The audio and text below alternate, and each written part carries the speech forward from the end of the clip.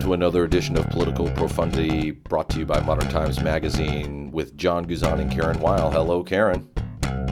Hi there.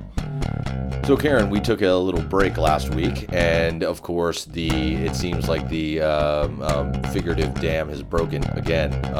But this time, it seems a little bit more imperative, a little bit hotter, like the water was a little bit higher, and the rain keeps coming.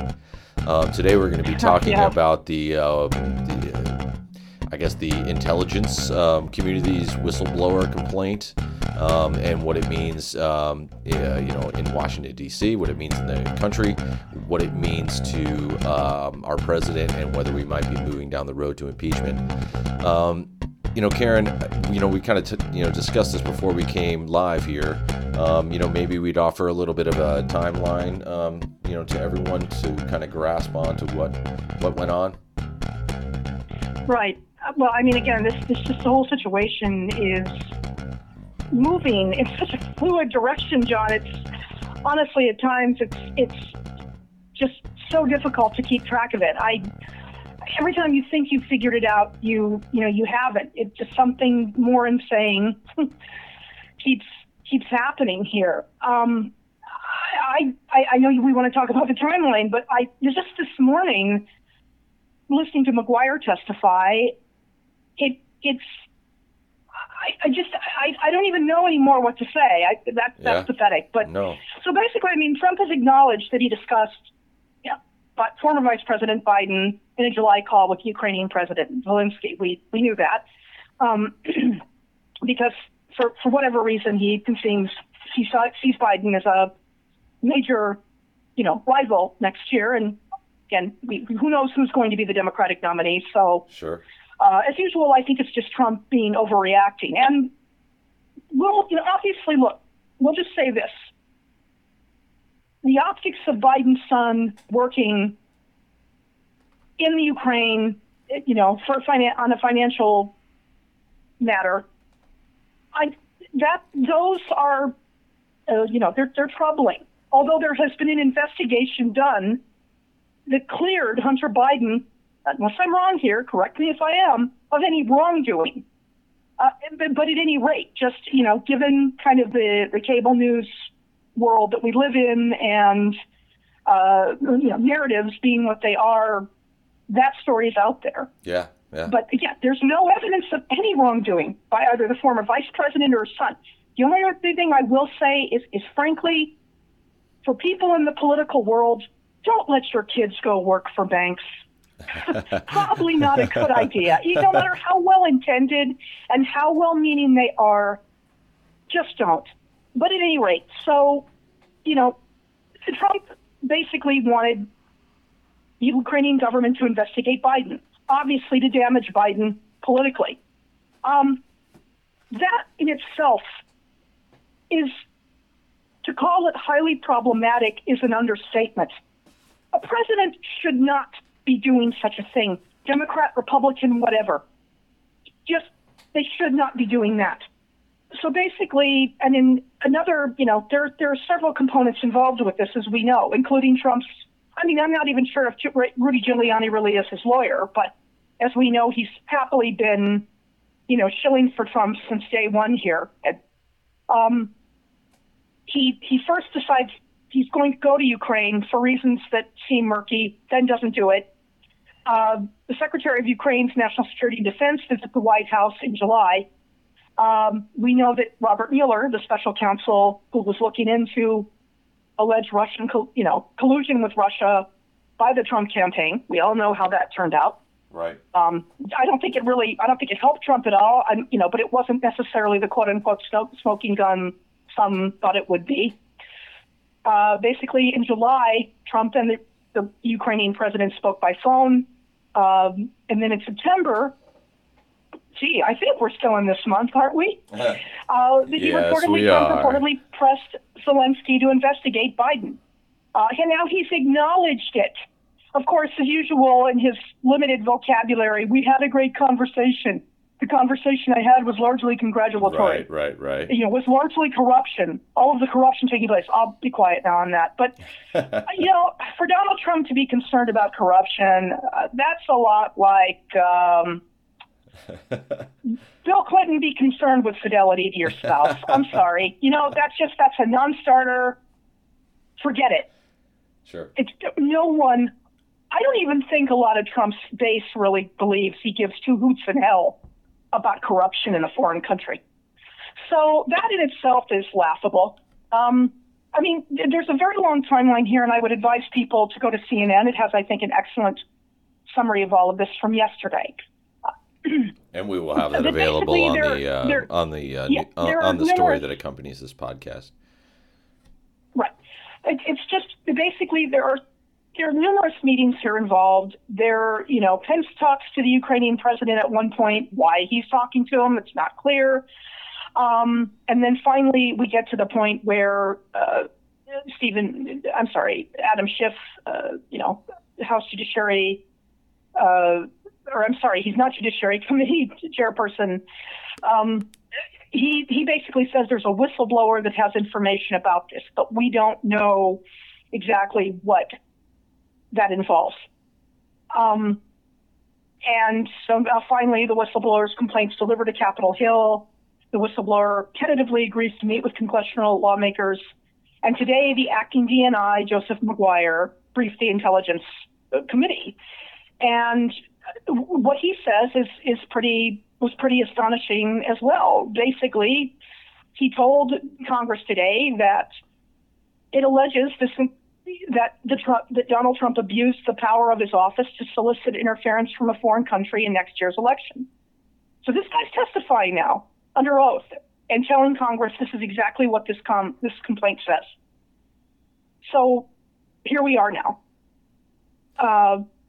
Again, I just every time, for me at least, you think you've just heard it all. You haven't. Yeah, and I think the interesting thing is that it was all basically a political maneuver. We can say anything else that was happening there, and congratulations to President Trump for wanting to make sure that there's not corruption in the Ukraine. That's what every president always usually cares about, whether there's corruption in the United States or whether there's corruption abroad, especially in countries that we're pouring hundreds of millions of dollars into. However, in the case of what he was trying to really focus on, which was Joe Biden, specifically, because even though he was trying to pull Hunter in, they were even trying to pull Joe Biden in by saying that he did something as vice president in order to get the investigation dropped into his son, which really is not founded on any truth.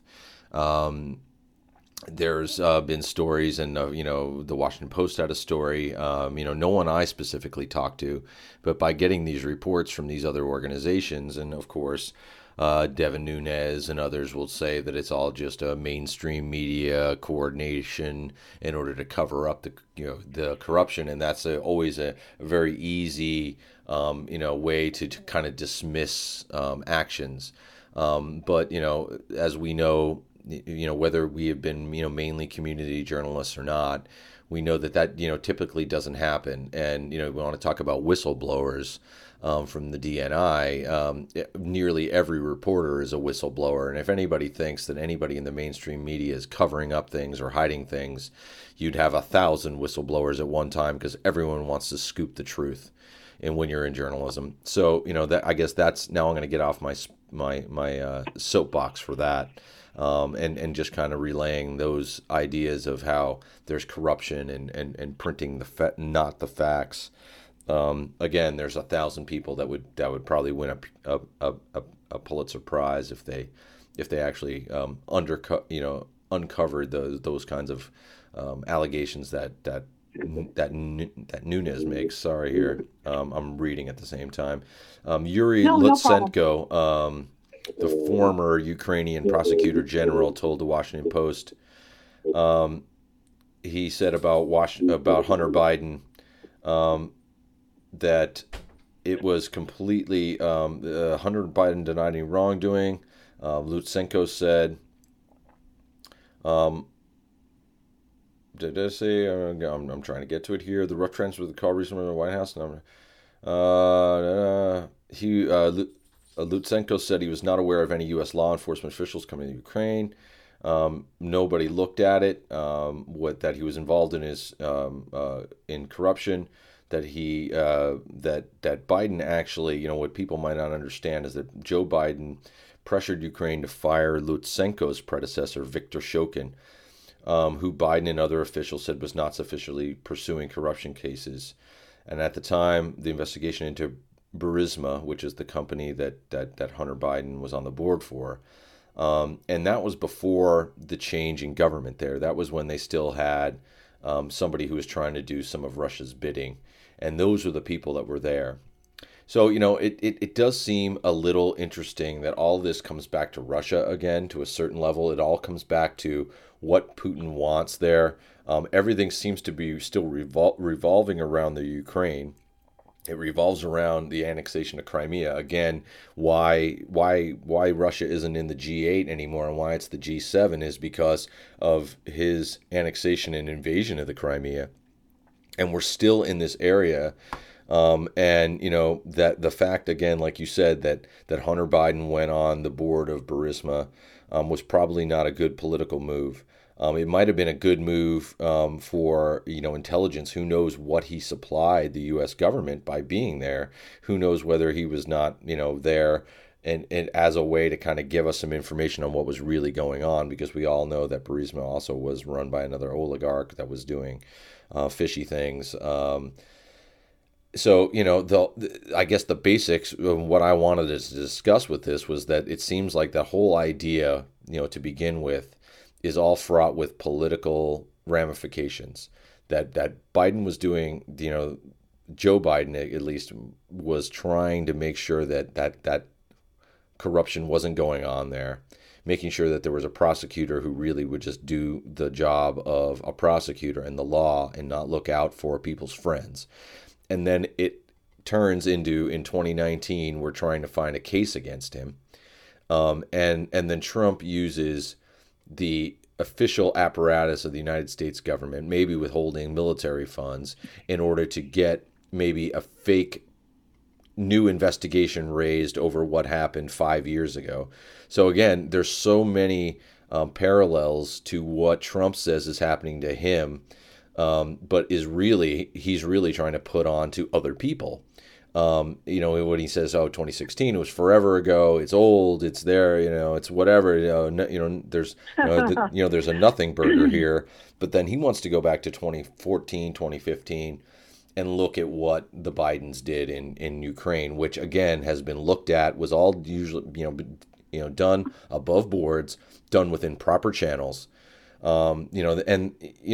move then into what, Giuliani was doing, going there, still trying to dig it up, trying to say, even Nunes was saying last week on Fox News or earlier this week on Fox News. I mean, like you said, things are moving so fast, it's even hard to tell, but saying that Biden was going to drop out, within a week because of all these allegations.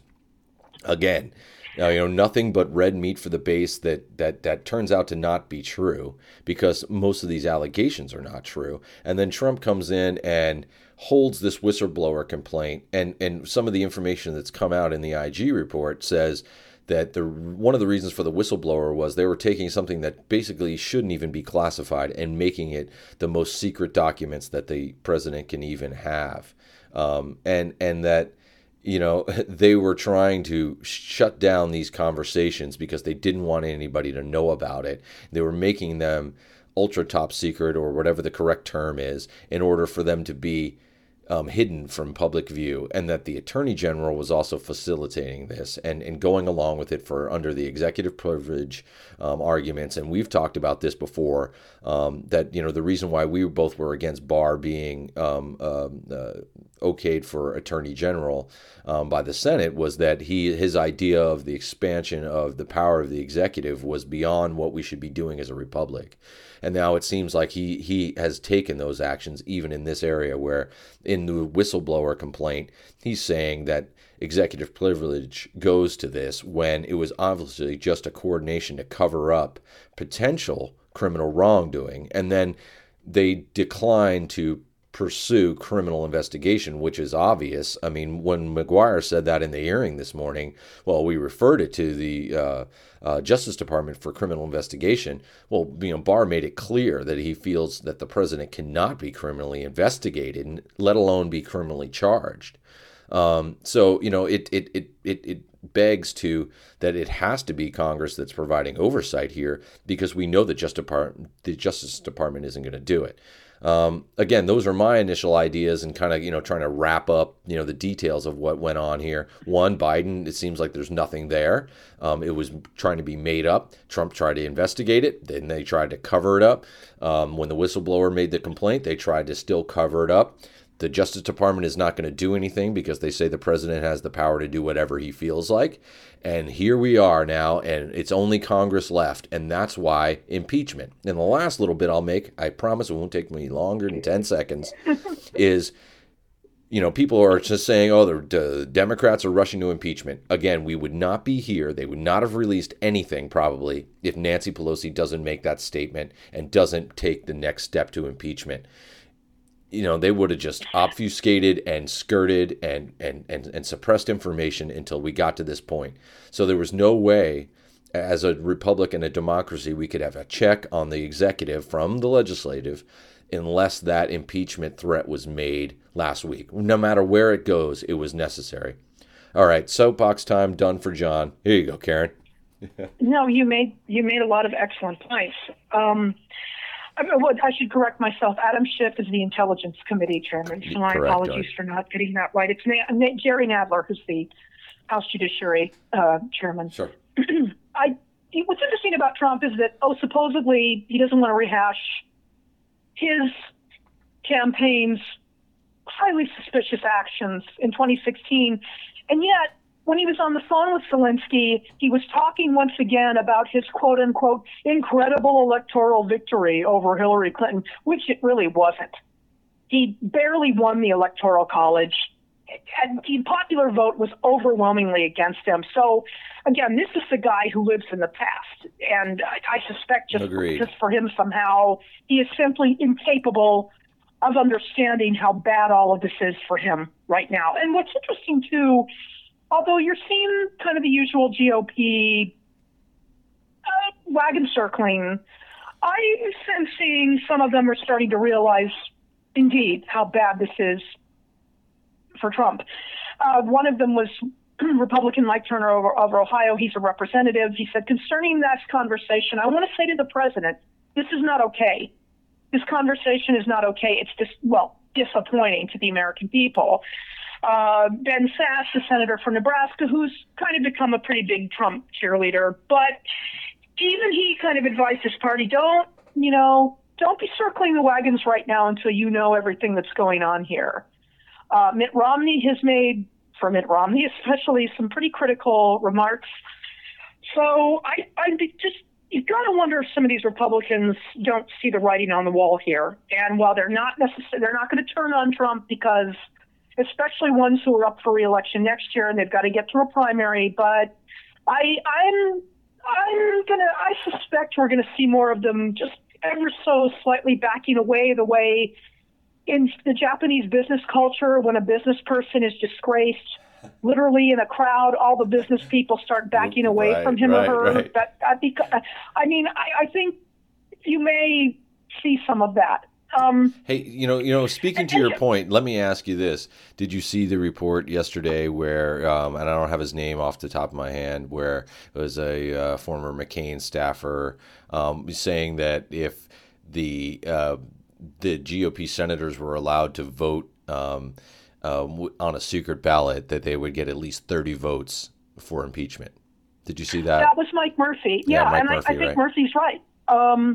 Unfortunately, again, this party they are scared to death of the cult around Trump, most of them, and they will not do the right thing because of that. And especially it's going to be very interesting if Trump is impeached, and then it has to go to Mitch McConnell, I suspect, is going to do everything he can not to have a trial. which is shirking his duties. And he's up for re-election. Now, granted, the chances of him losing next year are pretty slim. But you're going to have senators like Susan Collins of Maine, Cory Gardner of Colorado, Tom Tillis of North Carolina, maybe even Joni Ernst of Florida. Martha McSally of Arizona. Right. That's right. This is a woman who, again, I just blows my mind. She ran such a miserable campaign last year that a Democrat beat her. You never thought you'd see that again in Arizona. But Kyrsten Sinema is not the normal Democratic candidate here. I mean, we have to give her her due. Kyrsten Sinema is certainly not the most liberal Democrat there is, that's for sure. But these are senators who are going to have to explain themselves in states, and especially Gardner is, I think the odds are Gardner loses next year no matter what. I think Collins now is moving into that same category because Maine voters are so unhappy with her. And so then you have these other senators in states that are still pretty red, but they're in flux. So if they decide to give Donald Trump a pass on this, I think they're going to have a lot of problems in the general next year. So watch them run away from Trump as far as they all possibly can after their primaries. It's going to be amusing. And for that, they especially all deserve to lose because they're cowards. So now let me ask you this. Do you think that there's a political calculation? I mean, with that statement that Murphy made about the 30 senators, if they have him on the chopping block and it just takes their saying yes, do they really fear blowback from the Trump base when they go into primary, even if he's been impeached? I mean, because obviously it's easy to fear them now, but after you've been impeached and there's enough time between now and most of the primaries, or between January, say this happens, the impeachment vote goes down in January, and there's still 7 months for people in the base to kind of realize, hey, we can't try to take retribution over an impeached candidate on these people. Do you think they take that plunge at that time, or do you think it really has to be a secret ballot in order for them to do it, or they're just waiting until they get him on the gallows and then everyone jumps on? Look, let me sort of also add to my comments about some of these senators who are in blue and or red to purplish states. I won't, if it really comes down to it and they know they're going to lose their election, because some of the opinion polls now are starting to shift in favor of impeaching Trump. Now, we know we have 219 Democrats in Congress, including some who are in pretty red districts. So this is a big risk for them to take. But like I said, you're starting to see the public, because they're beginning to be more aware of all the charges against Trump, to be in favor of holding him accountable. I won't be surprised to see maybe Collins and Gardner vote to convict Trump. But of course, then they're going to deal with the hell from their own parties in their own states. I have no sympathy for either one of them. But I suppose if they do the right thing, fine. So I think I'm saying different things here because they're just different scenarios, obviously. So much of this is changing by the minute. Anything is possible here, including even, and feel free to laugh at me. No. If I'm wrong, that, we see Trump leave because it just may get to be too damn much, and he'll just take his chances with the state of New York, and of course with the hope that Pence pardons him if he becomes president. Although, frankly, the way Trump has thrown Pence under the bus lately, I'm not sure he can rely on him. Well, I think I just think today, by the way, one other thing we want to mention about this whistleblower, there was a story that the New York Times and the LA Times have reported that Trump basically threatened this whistleblower by basically wishing him for death for this person. That's a prima facie obstruction of justice and a clearly impeachable offense. Basically, he was in a room at the UN, some private meeting, where talking about how this guy was a spy, and you know what we used to do with spies, right? I mean, again, no one who is in the highest office in the land should be talking like this.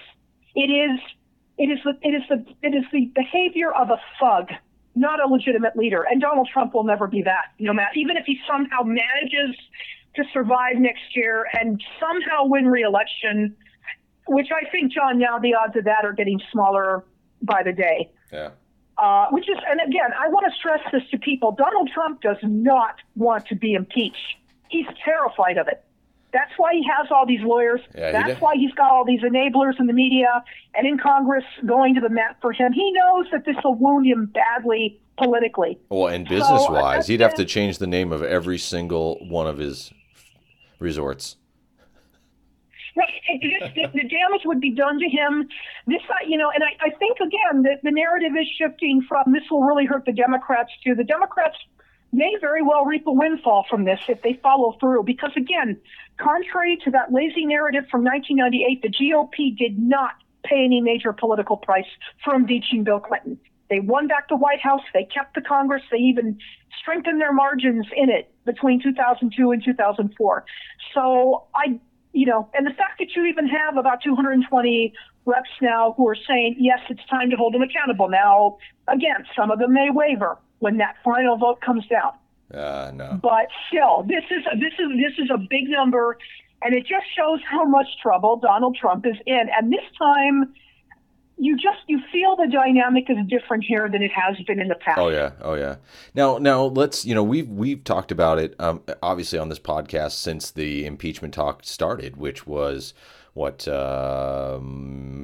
2017, maybe March, April. I think it was May 2017 when Comey was fired, right? Or was it March?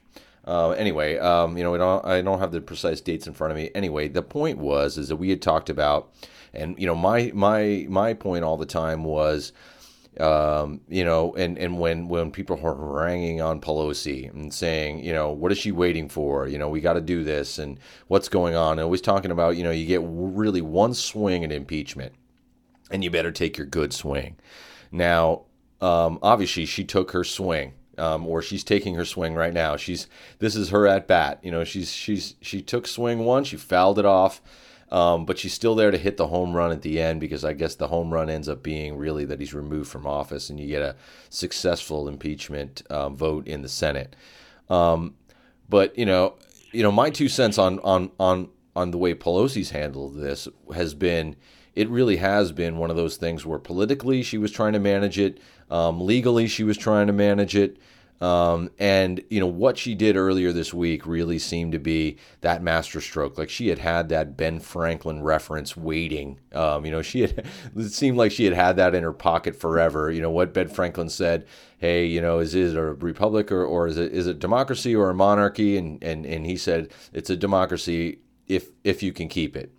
And how that the times have found them. And once you start making the argument on that basis, you're always on the high road. And that's where they ended up being. Instead of trying, at this point, they got around it. It was a quick moving story. They could say they were doing it because they needed to be on the high road. And justifiably they are. It's not just political calculation. It's when the times find you at the right moment in time to take that swing, to step up to the plate, and to do what you need to do. And it seems like when you're at this point, then it's also his actions as president. That was always one of the big problems with the Mueller investigation was, what he had done before he was president, and that, he was still elected anyway, some of that idea, and that, you have to, whether you want to give that any weight or not. But there was a lot of people just saying, hey, people were upset over what happened. And so you might never get Republicans to really kind of go, along with it. But as you mentioned, there's even Republicans that are just saying, hey, this is troubling. This is coming from, as you mentioned, Mitt Romney, for example. I think he sees a crack for him to be, maybe president again, where he can run if Trump is impeached, because I think Trump, I think Pence has no ability, especially if he pardons Trump. He's got no standing to actually win the nomination or the presidency. But with the stance that Romney has taken, he has a good chance to be the Republican nominee again if this all ends up, completed by January or February with President Trump no longer in the White House.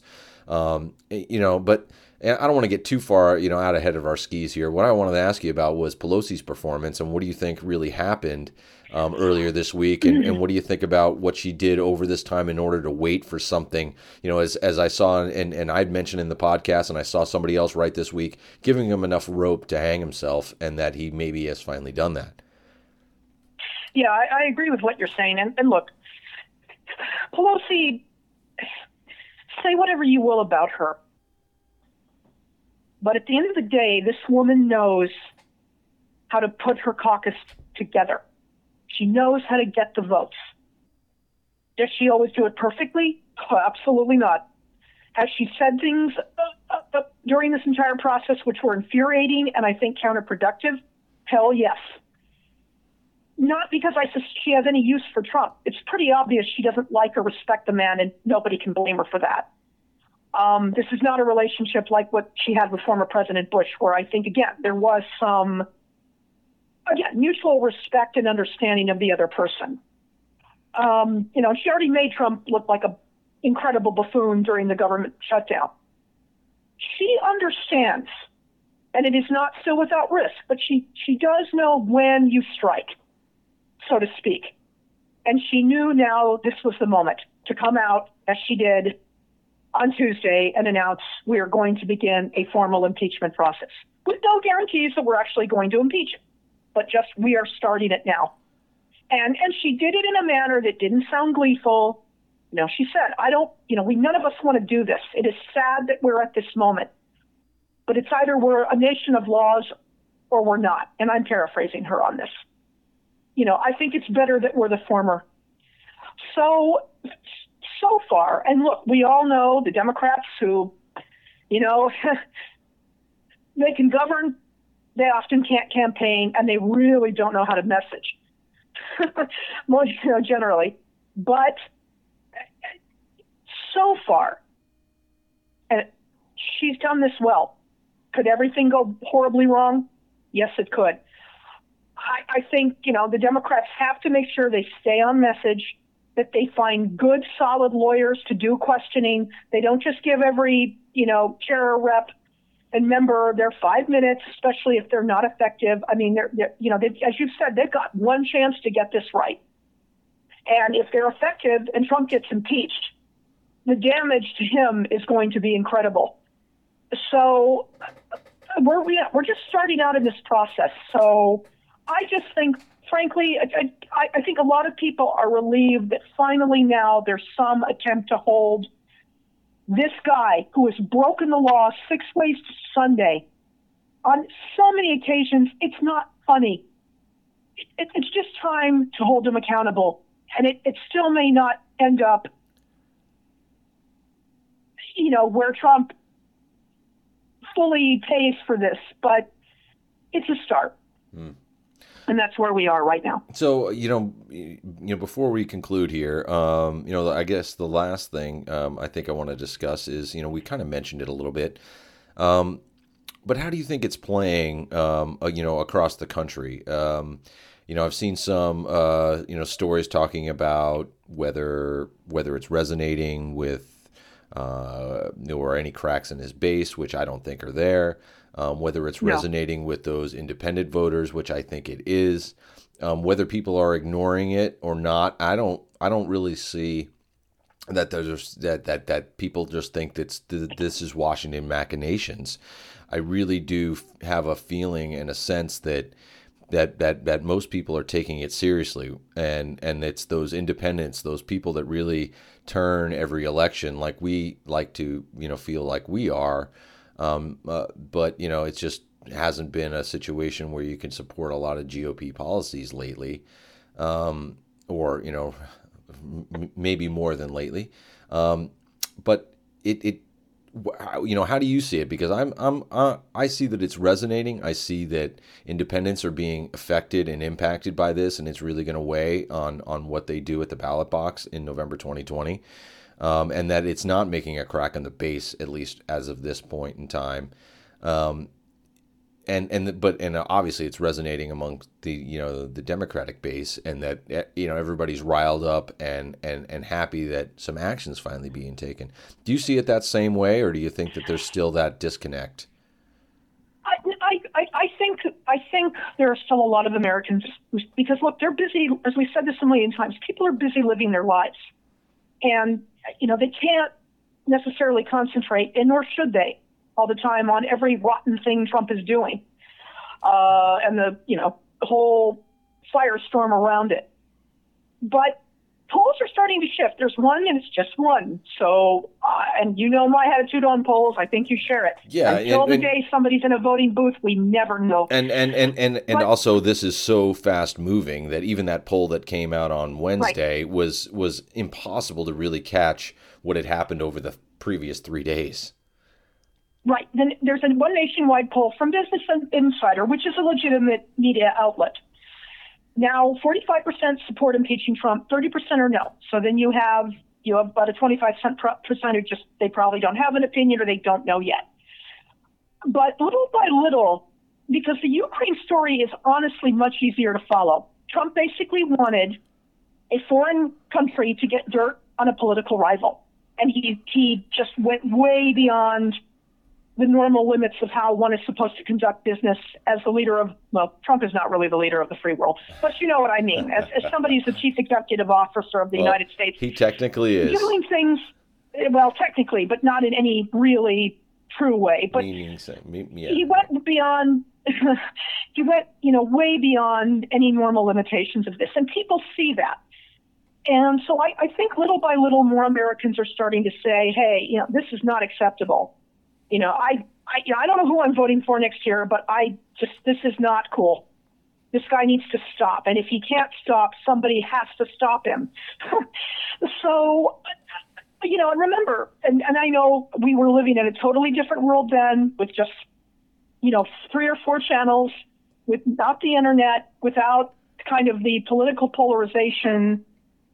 Although I've often said, John, as an aside, we've long had an urban versus rural divide in this country. It's been around for decades. It's just sort of magnified now, again, because of social media, et cetera, so forth. But I think back when Nixon was, in office and the Watergate break-in happened and the investigation started happening, most people were not in favor of impeachment. Right.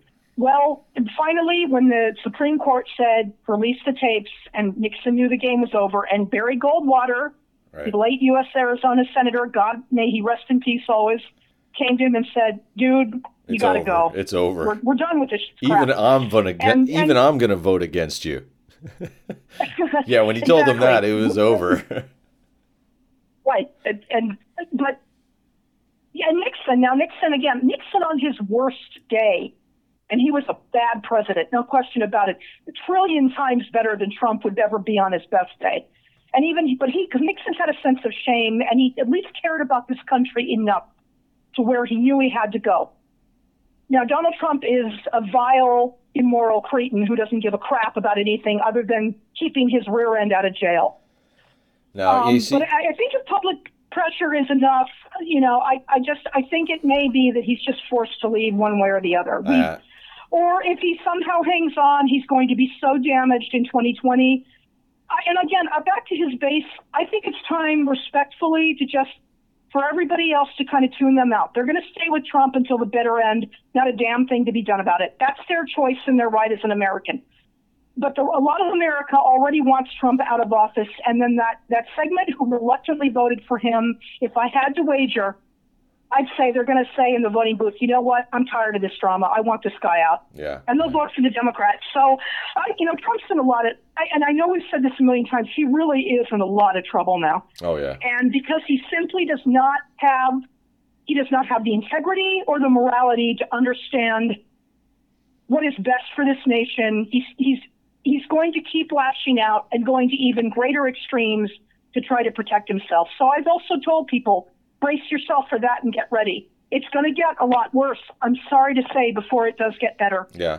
And that's where we are. Yeah, and to throw it back to Nixon, I think, that is the idea now, and that he resigned for the good of the country. I still think he would have fought it to the death if Goldwater didn't show up and say, "Look, even I'm going to vote for you. You're going to be removed." He may have. The only way you have a chance to be paroled is, or pardoned. Sorry, not paroled. Big mistake there. But if the only chance you have to be pardoned is if you resign, and then hopefully Ford will pardon you. And I think the same thing will happen with Trump. I think Nixon would have fought to the bitter end if he didn't know that if he thought that he wouldn't it wouldn't be successful in the Senate. But once it was, I think the inevitable was there. He made another political calculation. Well, I'm actually going to be the only president who's successfully impeached. I might go to jail afterwards. And so, let's just take it. And I think the same thing could happen to Trump. If you actually got those 30 senators, to go to the White House and say, look, we're going to vote for you publicly unless you resign. That's their way out. That's their way to not have to do it, at the gallows, in the Senate. It's the way for Mitch McConnell and actually they only really need 20 of them. But if 30 of them went there and said, look, we're all going to vote, to convict you, and to have you be removed, he would make the same political calculation for his business interests more than his legacy, so that then he can still say whatever he wanted. But I just don't think he would go off as quietly into the night as Nixon did. Oh, no, he will not. In fact, this guy, we're going to have to listen to his ranting and raving until, he's gone. That's just because Donald Trump is a bad person, and he doesn't give a damn about this nation. So that's just, that's the reality of having somebody that soulless in public life. That being said, I still think getting him out of office would be a huge relief for the nation. And let's just hope that this finally leads to that. And it leads to him being solidly defeated at the ballot box next year. And, all I can say for whoever succeeds him, Democrat or Republican, they're going to have a huge, huge mess to clean up. And to put it's not going to be easy. Oh, yes. Yeah, well, eventually the Republicans were able to do it after 6 years. They came back even stronger in the case of Nixon. So, to kind of put my own little spin on, we end here, what Ford said, our long national nightmare is over. Hopefully soon we can hear, maybe our long national daymare is over, because it seems like the only time I get some peace from this is when I'm sleeping and I just have nice dreams at night. I don't have nightmares about Trump, but every time I wake up, he still happens to be doing something that makes me ashamed of our government. Again, the shining light on the hill is really what we need to be, and we need to return to. Whether that's now or November 2020, I'll gladly take it. Karen, thanks again as always. Fun talking to you. Great to get some insights, share things, just get smarter. Thanks again, Karen. Thank you, and thank you so much to all our listeners out there. And I think Karen and I are going to make sure that there's nothing that distracts us from doing anything next week, because I'm sure between now and at the end of next week, we're going to be having just as much news that's going on. I think that's right, Karen, can I get your at least quasi commitment to being able to make sure we can do this next week? As the Terminator, I just lost that, didn't I? As the Terminator would say, I'll be back. Thank you, Karen. Thank everybody for listening. We'll talk at you, of course, now I have to be bit by the bug. We'll talk at you next time, everybody. Thank you. Bye.